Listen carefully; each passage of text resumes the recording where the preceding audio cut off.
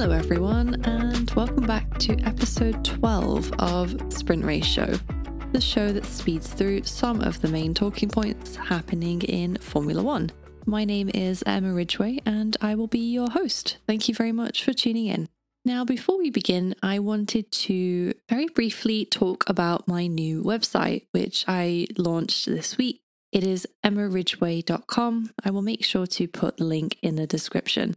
Now, on this website, you will find this podcast. You will also find my new blog as well. So if you're looking for even more content, then be sure to check out emmaridgway.com. So on to the weekend's race, which was, of course, in Baku. I'll admit, I was thinking that there probably wouldn't be a huge amount to talk about. I know I've said this before about Baku not being my favorite, so I won't keep going into that. But there was one word which I think came out of the race weekend, which summarizes everything quite nicely. And that is, of course, tyres. I saw a tweet yesterday by someone who said, I was going to summarize that this was Bottas's worst weekend, but I think I'm saving that for Pirelli. It was definitely harsh, but I think it's fair. There is a huge amount of questions after yesterday. So just to summarize, the race was going okay. I really liked that Verstappen had to overtake for the win. You know that I'm a big fan of that. You know that I love it when drivers actually have to fight to win the race rather than just be gifted it. And so Lewis going out in front, overtaking Leclerc, who sadly just kept going backwards. I do really feel for Leclerc. I think that he's really getting the most out of that car, and putting it on pole was above and beyond what was capable of that Ferrari, but of course he couldn't keep it in the race. So as Leclerc slowly went down the pecking order, Lewis was out in front and then Max took the lead and just seemed to be sailing. The race looked like it was done at that point. I didn't see Perez catching up. I saw him as a bit of a buffer between Max and Hamilton. I didn't see Hamilton having the pace to overtake Verstappen. And so when we cut to Stroll, obviously having his terrible accident in the wall, everything sort of livened up a bit. And I think initially people thought he'd run over some debris, but he was going down the main straight. The track looked relatively clear. And I think the general consensus was, well, this was probably a tyre blowout. And in case you didn't know, Pirelli brought the same tyre compounds to this race that they brought to Monaco.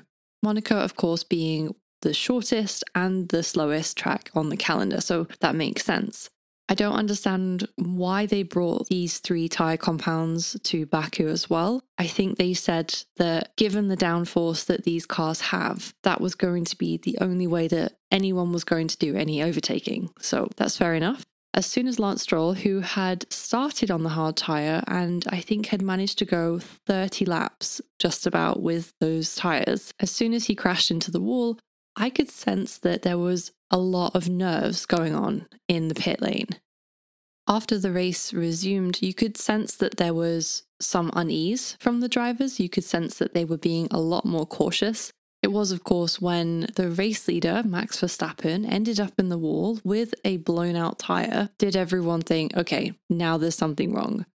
It was the main straight where Lance Stroll had also crashed that Verstappen crashed too, although it was a little bit further down the pit lane. I think everyone in the pit lane after this incident was convinced that the tyres were to blame.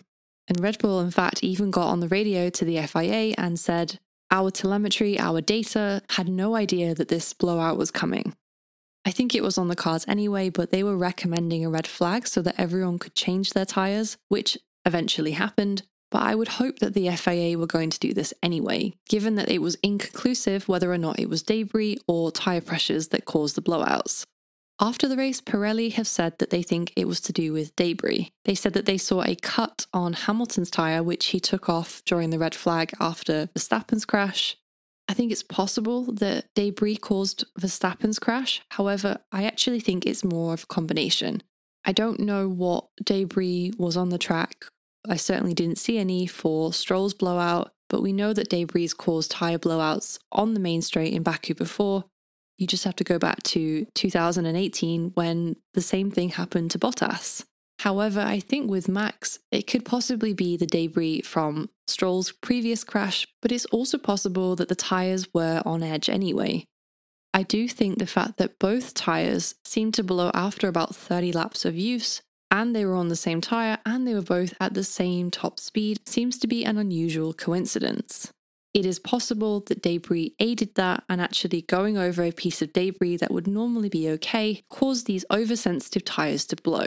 I think the only other possibility of what could have gone wrong here is the contribution of the safety car, which I know feels strange because you use less of your tyres under a safety car.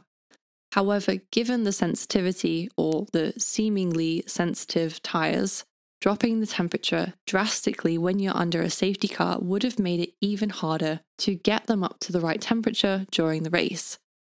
We know from thermodynamics that heating and cooling quickly without allowing the rate of change to happen progressively can cause pressures to not equalize.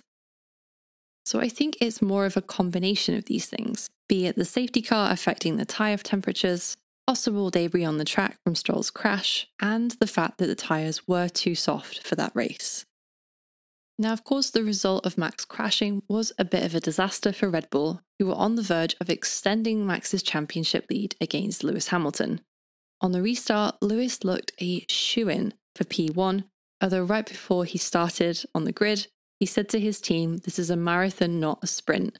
And even though he locked up on turn 1, he spun off, I applaud him for his efforts. I genuinely think it's instinctual for Lewis to make a move like that. And I think had it been some of the other drivers on the grid, they would have happily sat behind Perez and taken home P2. It would have been a good race weekend overall. He would have had the championship lead back again. And I think he'll get a lot of criticism for making that move. However, there are many times where Lewis Hamilton will make a move like that and it will pay off. The difference is that he actually goes for it. And I really appreciate that about him. If you think about it, he went from speaking to his team to going for a P1 in less than 10 seconds. It must just be pure instinct that makes him go for moves like that. And of course, afterwards, he was hugely apologetic. It was a massively disappointing weekend for Mercedes, given that they could have taken the lead in the championship again. But what adds even more pain to Lewis's defeat was that Bottas wasn't even there to pick up the pieces. This weekend was a really good example of what Red Bull have been trying to do for years since Ricciardo left, which is have another driver in the mix in case something happens to their other driver. Bottas was nowhere to be seen, and that had a huge impact because now Red Bull have taken the Constructors' Championship even further. I genuinely think that Red Bull will win the Constructors this year, but I do think Lewis will pull back the Drivers' Championship. I guess we're only going to find out in a few months' time, but that's my prediction for the rest of the season. The only other thing I will mention from the race yesterday was, could Max have pitted to change his tyres? And I think the answer is no. I did think about it. I thought about it after Stroll had his accident, and it's a case of he was damned if he did, damned if he didn't. If he did change his tyres, he would have gone all the way to the back of the field, or at least all the way back to Alonso, who I think was in P10 at the time, and he was the driver closest to the front who actually pit for fresh tyres after Stroll's crash. If Max had come out in P10, I don't think he would have made it to the front to win. Sure, he probably would have still gotten a podium, but he would essentially be giving away that win. The risk of a tyre blowout was high, but it was a risk. It was a chance. It wasn't a given. And in those situations, I think Red Bull felt like it was worth it to try and get a 1-2. Of course, it was devastating for them when they didn't get that, but they still had a driver there to collect the win. So overall, a mixed weekend for everyone. Definitely an interesting one for us as fans. A lot to take apart after the race. My only hope is that Pirelli take a little bit more responsibility, even if the things that I said are true. Ultimately, the choice of tyre seemed to be a little bit more vulnerable than normal. That is all for this week. I will continue posting stories on my blog, so please check that out. Next up, we have the French Grand Prix, which is usually a Mercedes track because it's more of a traditional race circuit rather than a street circuit.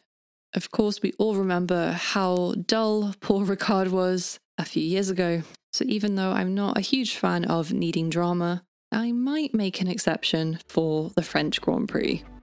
So until next time, thank you very much for tuning in.